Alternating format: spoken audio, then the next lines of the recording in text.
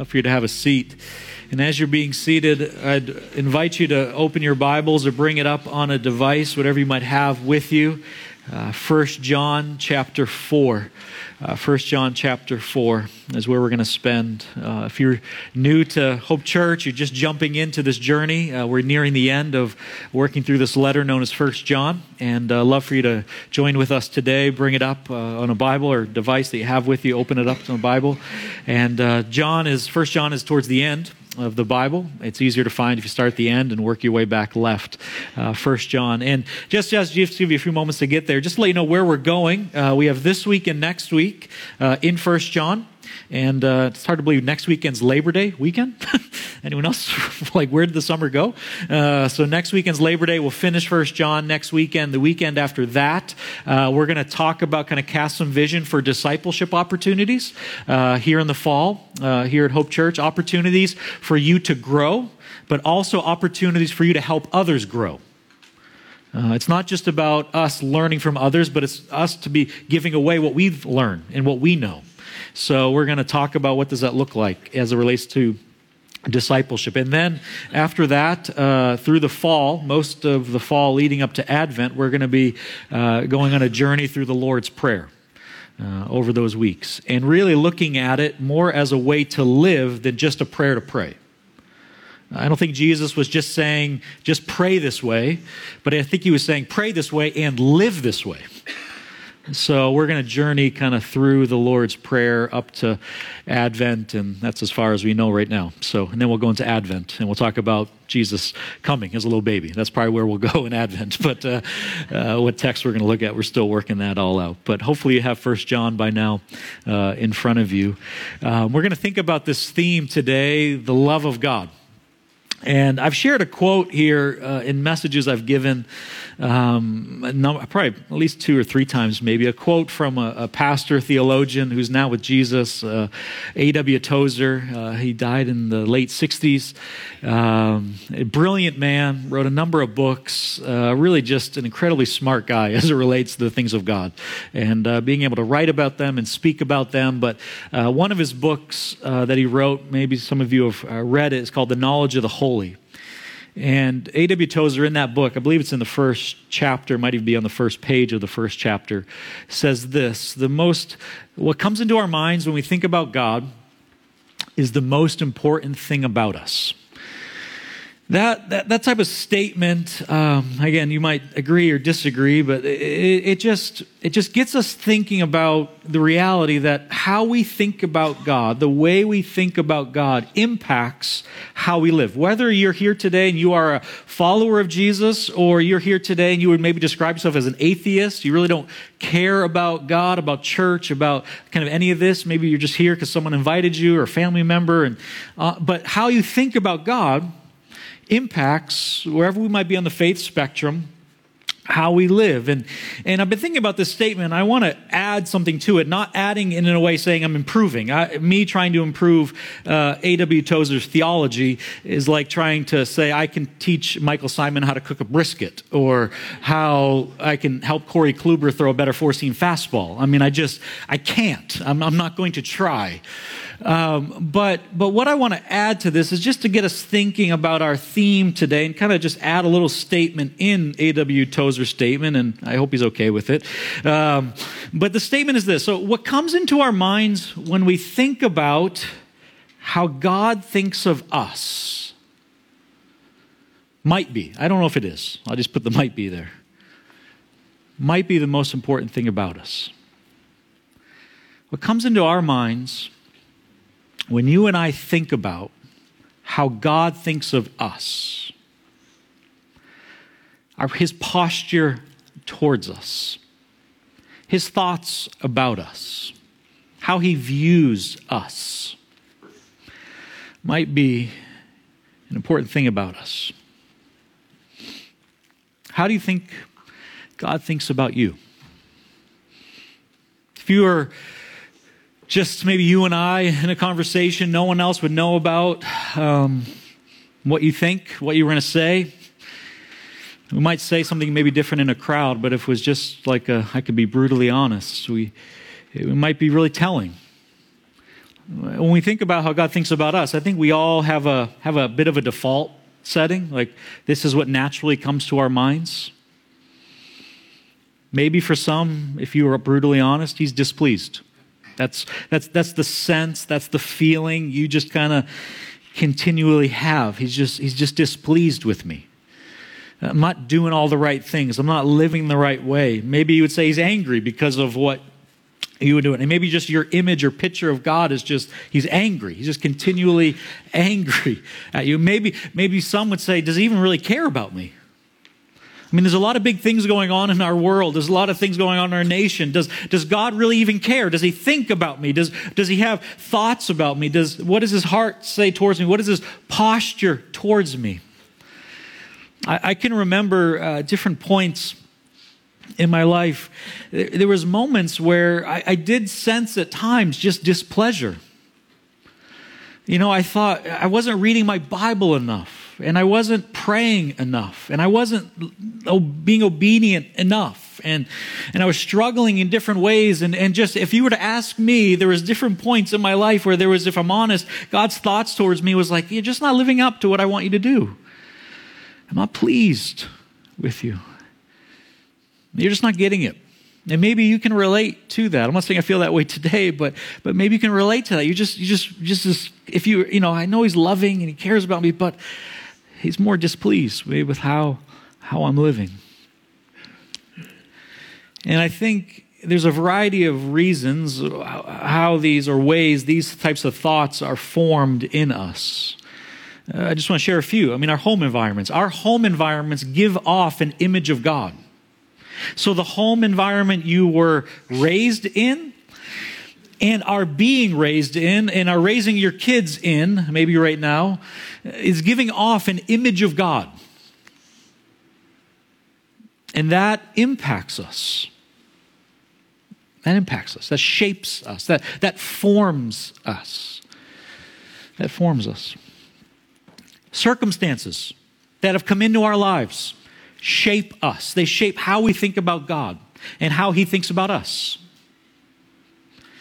And the church we're a part of, the churches we've been a part of, they help shape. They shape, they form how we think about God and how God thinks about us. So all these factors and so many more, all these environments and so many more really do shape to some degree how we perceive God thinks about us. Which then I think leads to how we live our lives.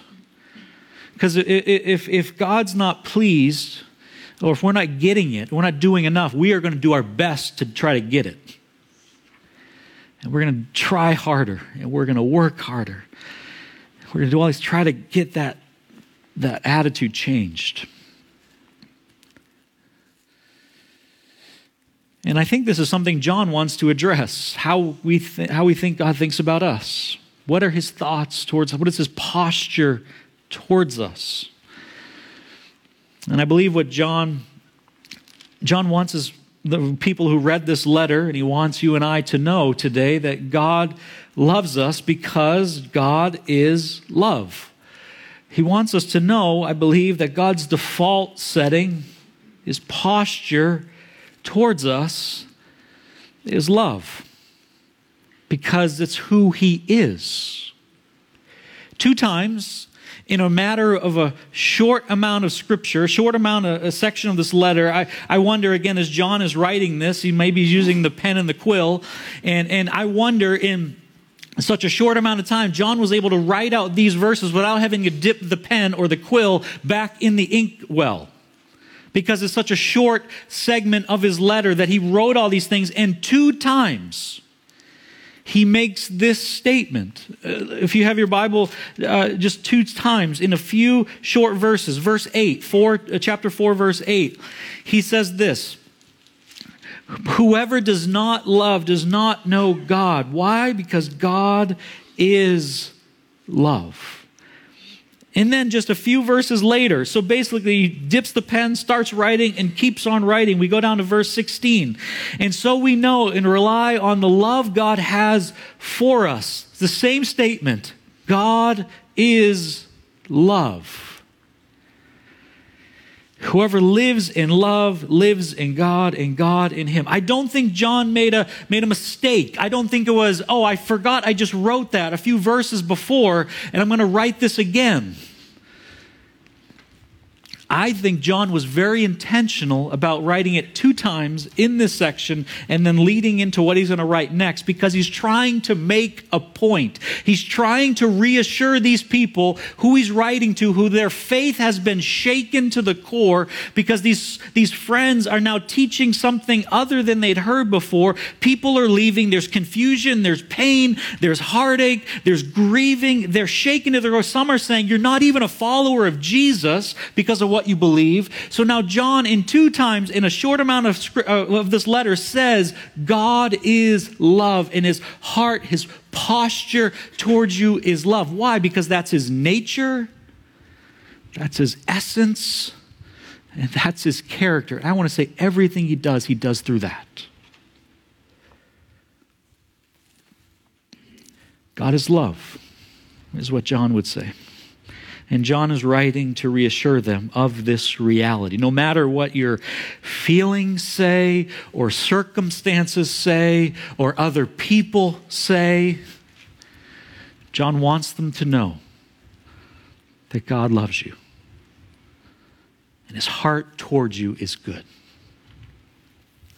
What does that matter? Why does that matter? Because that mindset, that understanding, and leads God, the love of God and God's posture towards us does some things for us. And that's where John goes next. First, God's love drives out fear. God's love drives out fear. So he says these things, and then he jumps into verse 17. Again, he didn't have verses. I think we know that. But he just keeps writing. And right after, in verse 16, he said, God is love. In verse 17, he says this: in this way, love is made complete, or it reaches its goal. It reaches its fulfillment, if you will. In this way, love is made complete among us so that we will have confidence. We may have confidence on the day of judgment. Because in this world, we are like him. We're living like him. We're loving and living like him. There's this change that is on display. It's reality. So we can have confidence on the day of judgment. And now, here comes this piece of fear. There is no fear in love. Perfect love drives out fear because fear has to do with punishment. So he's connecting fear with judgment, fear with punishment. The one who fears is not made perfect in love. So we all have fears. Some of my fears were on display yesterday at Cedar Point. I'm the guy who, I'm hold your bag guy. I'll walk the park with you. I will go, my pace is Iron Dragon, Gemini, and pushing it is the gatekeeper. That's it. But other than that, there are some significant fears in me of the Power Tower and Val Raven and Top Thrill Dragster. No way am I getting on that thing. The love that John is talking about here does not drive out my fear of roller coasters. And it doesn't drive out your fear of snakes and spiders and heights. That's not what John is talking about here. It's not saying that this perfect love, this complete love that God has shown us doesn't just drive out all fears that we have. Some have taken this verse. This is kind of one of those verses that you can slap on a coffee mug or a t-shirt, and it sounds very nice. It's kind of poetic in nature, but and perfect love drives out fear, and it does. But what is the fear that John is talking about? It's judgment. It's the fear of the day that you and I will all stand before God. That's a day that's talked about in the Bible, Revelation 20. It's a day that all of us will have to stand before God. And a book will be opened. It's the book of life. And there are names in that book. And those whose name is in the book of life will be welcomed in to God's presence. That's what John is talking about, that day, that judgment day. As a pastor, I can't write you an excuse note and get you out of that day. And what John is saying is there are some who are afraid and thinking about that day and wondering, have I done enough? Does God love me enough? Have I lived the right way? And what John is saying is, if you've experienced this love, the love that God has for us, that love is going to drive out the fear of that day.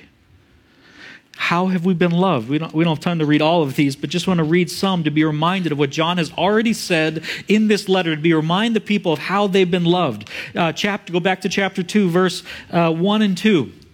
John said this, "My dear children, I write this to you so that you will not sin. But if anybody does sin," all of us, we all do. We all sin. We can all raise our hands. Us, John, we do. "But if anybody does sin, we have one who speaks to the Father in our defense." Who is it? It's Jesus Christ. He's the righteous one. And Jesus is the atoning sacrifice for our sins. And not only for our sins, but also for the sins of the whole world. Another way John reminded them the way they've been loved. Chapter 3, verse 8.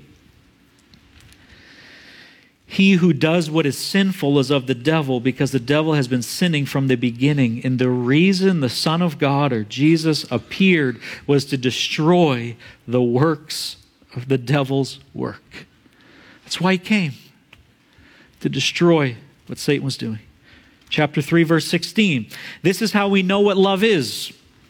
Jesus Christ laid down his life for us, and we ought to lay down our lives for our brothers." Jesus laid down, he gave up, he laid down his life for us. And then chapter 4, verse 9, it says this, "This is how God showed his love among us. He sent his one and only Son into the world that we might live through him. And this is love, not that you and I somehow loved God first and loved him enough and our hearts turned towards him and he said, okay, now I'm going to love them. But he first loved us," it says.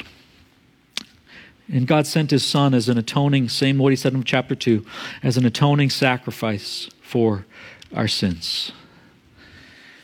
As we understand more and more the love of God and the love he has shown already and continually shows towards us, I think what John is saying is, he's writing to these people who are wondering, are we safe? Are we in Christ? And when these people are saying we're not, and John's saying you are, because you've been loved by God and loved in this way that you don't have to fear that day of judgment, because your name, we'll even get to that, is written in the book of life.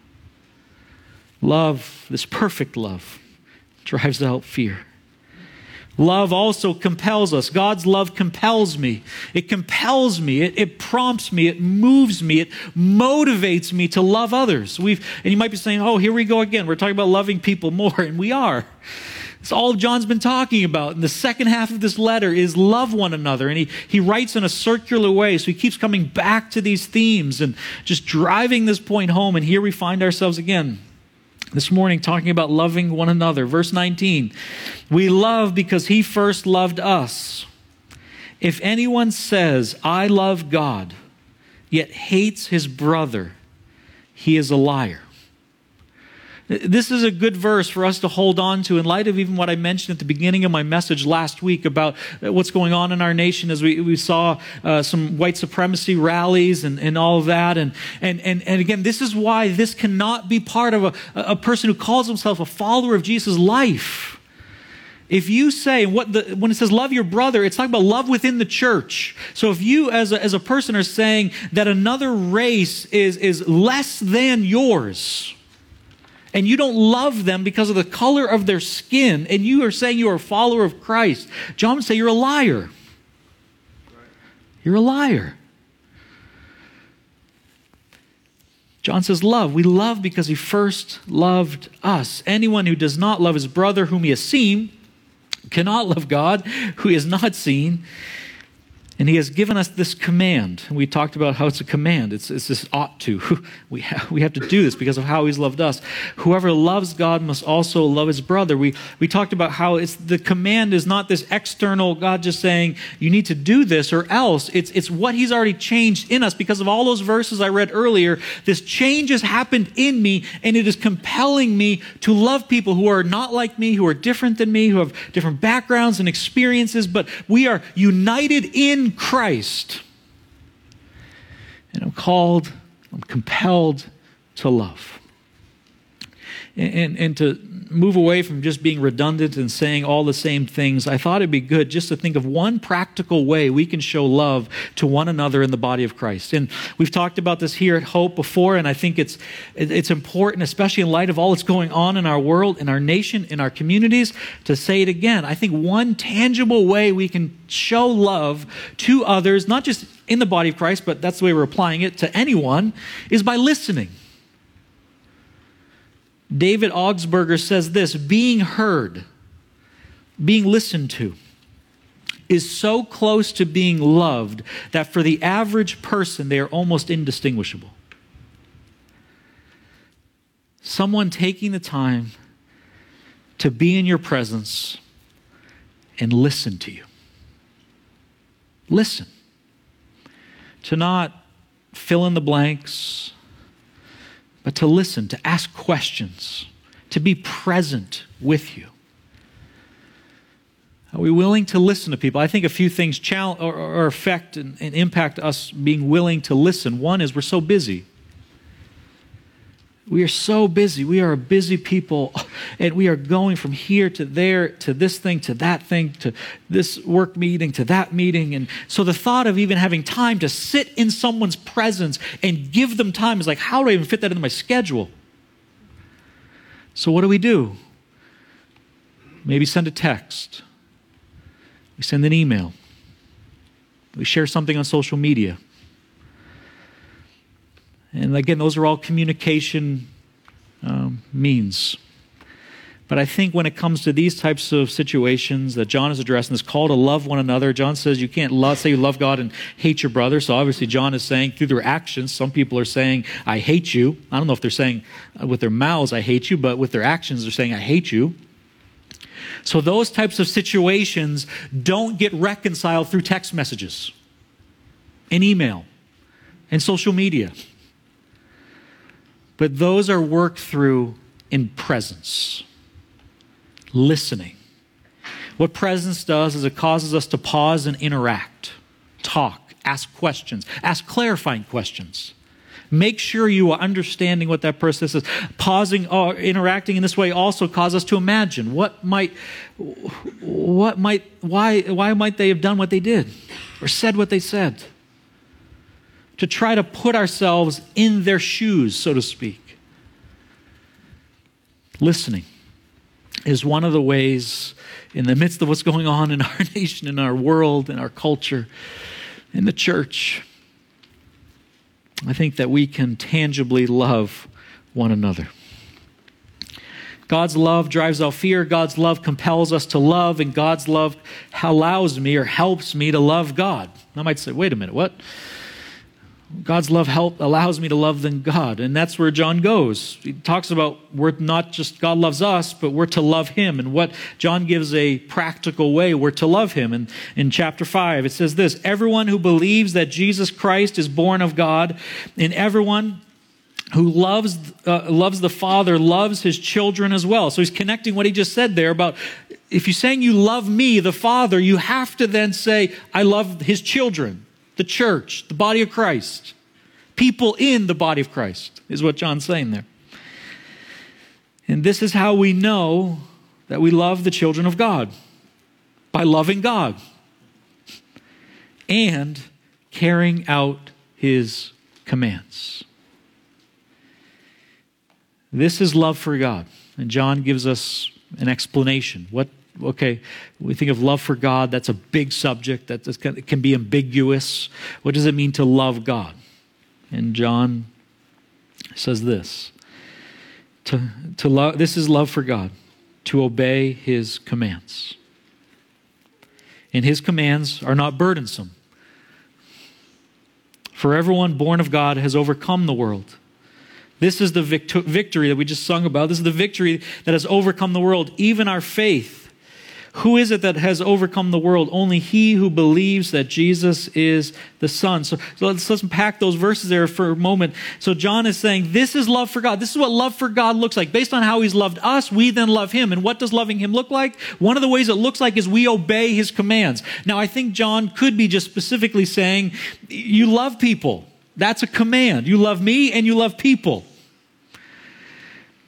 But I think he's maybe in a broaden it. He's saying you do what I've asked you to do. You live the way I've asked you to live. And you follow his commands. And in a meeting, when we hear the word command, sometimes it's like, oh, God. He's just telling us to do what he wants us to do. And his commands are a burden. They're like, he's just a killjoy. He doesn't want us to have any fun. Friends, I think God wants us to have the best life we can ever have. I think he wants us to have the best life we can ever have. I really do. I don't think his commands are to eliminate fun or pleasure or enjoyment. But I think he knows when we do the things he said, don't do this. He knows the destruction and pain that it's going to bring. Pictures on Instagram, it might look fun. Things that are happening, that might look fun. But what's happening in people's souls and hearts and the damage those things do to families and people and individuals. And think of even the commandments. He says, don't steal. Don't take what's not yours. Some might say, well, that's not fun. I want that. It's not yours. Don't take it. Remain faithful to your spouse. And some might say, well, I don't want to. God's robbing me of joy and pleasure and what I want to do. I think God's commands find joy in following them. And it's interesting, even the placement of the commands.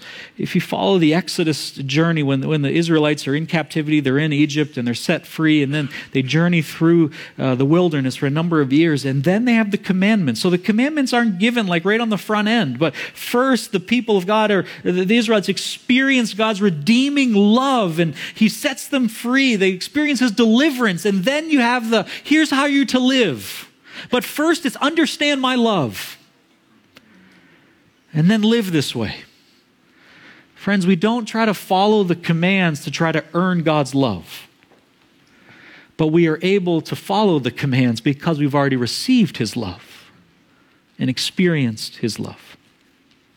And we've experienced victory through Jesus Christ. And we'll kind of move through this pretty quickly. Like John, he talks about how can we live out the commands? Why can we do that? Because God has set us free. He's given us victory through Jesus, who is the Son of God. And then John goes on these next several verses to lay out evidence supporting and just, it's almost like he's driving home who Jesus is.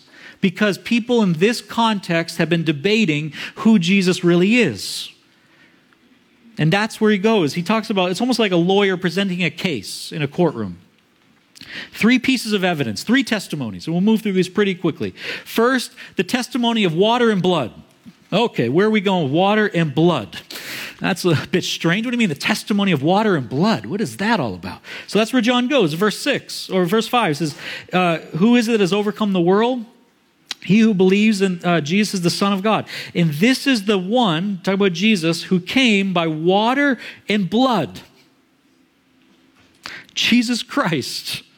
He did not come by water alone. John wants us to make sure it wasn't just water, but by water and blood.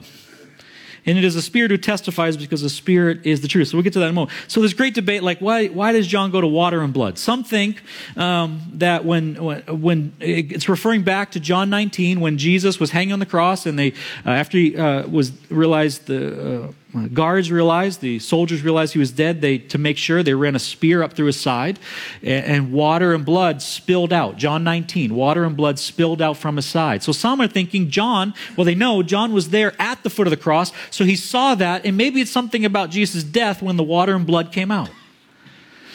Others, and I would land in this camp, are saying what John is referring to are kind of the bookmark ends of Jesus' life. You have the water, which would be referring to his baptism. When he comes out of the water, there's a voice from heaven that says, "You are my son, and with you I'm pleased." And then you have the blood. You have his death. And I think what John is, in a way, is saying is Jesus, the Son of God did come in the flesh. And he lived on the earth, and he died a death so that we might have life. Because there are some people in this context who are saying the Spirit of God came upon Jesus at his baptism, but then as soon as he hit the cross, the Spirit of God left. And he didn't die as God, but he died as a man. And I think what John is saying is no. He is the Son of God. Water, blood, both testify to that reality. The testimony of the Spirit. And it is the Spirit who testifies because the Spirit is the truth. Verse 7, for there are three that testify. So we have the Spirit, the water, and the blood. And these three, the water, Spirit, blood, are all in agreement. And let me just read the first part of verse 9. We accept man's testimony. And what I think is happening here is John is saying, I've shared this with you. This is my firsthand account testimony. I was there. I was one of Jesus' disciples. I walked with him. I heard the teaching. We traveled together. I saw the miracles. I was there at the cross when he died on the cross. I saw it happen. And what he's saying is you have man's testimony and you have the Spirit's testimony, and the Spirit is truth. The Spirit's testimony and my testimony line up. And it's true. Jesus is who I've said he is and what I've described to you. Don't listen to what other people are saying. And then lastly, we have the testimony of the Father. So when John kind of goes just right up the chain, so to speak, he says, you've had me, you've had the Spirit, you have water and blood, and now we have the Father's testimony in verse 9. We accept man's testimony, but God's testimony is greater because it is the testimony of God. It's God's word. Which has given about his Son. Anyone who believes in the Son of God has this testimony in his heart. Whoever does not believe God has made him out to be a liar, because he has not believed the testimony God has given about his Son. And here it is. And this is the testimony. God has given us eternal life.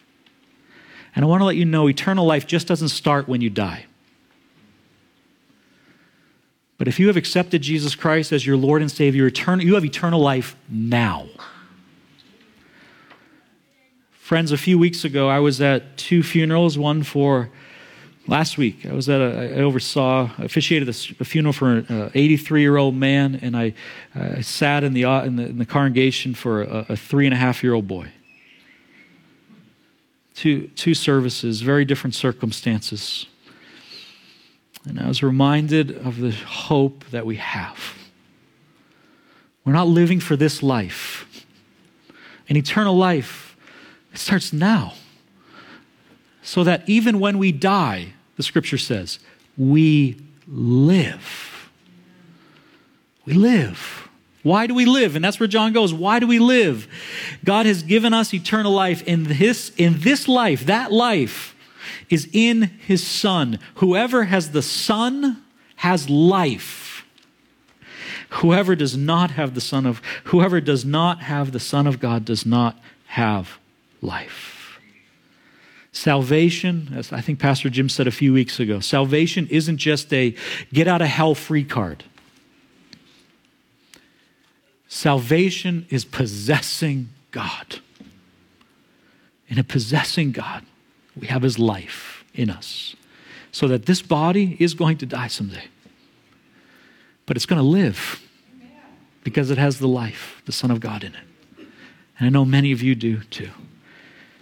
John reminds us how God's love helps us love God. Why is all this important about Jesus' testimony, the blood and water, the Spirit, the Father's testimony? Why is that all important? Why does that matter? I think that matters because what John is saying is it's an example, a real example we can hold on to it and see and read about and talk about when we realize that God is love. He just didn't talk about love, but he showed love in his Son.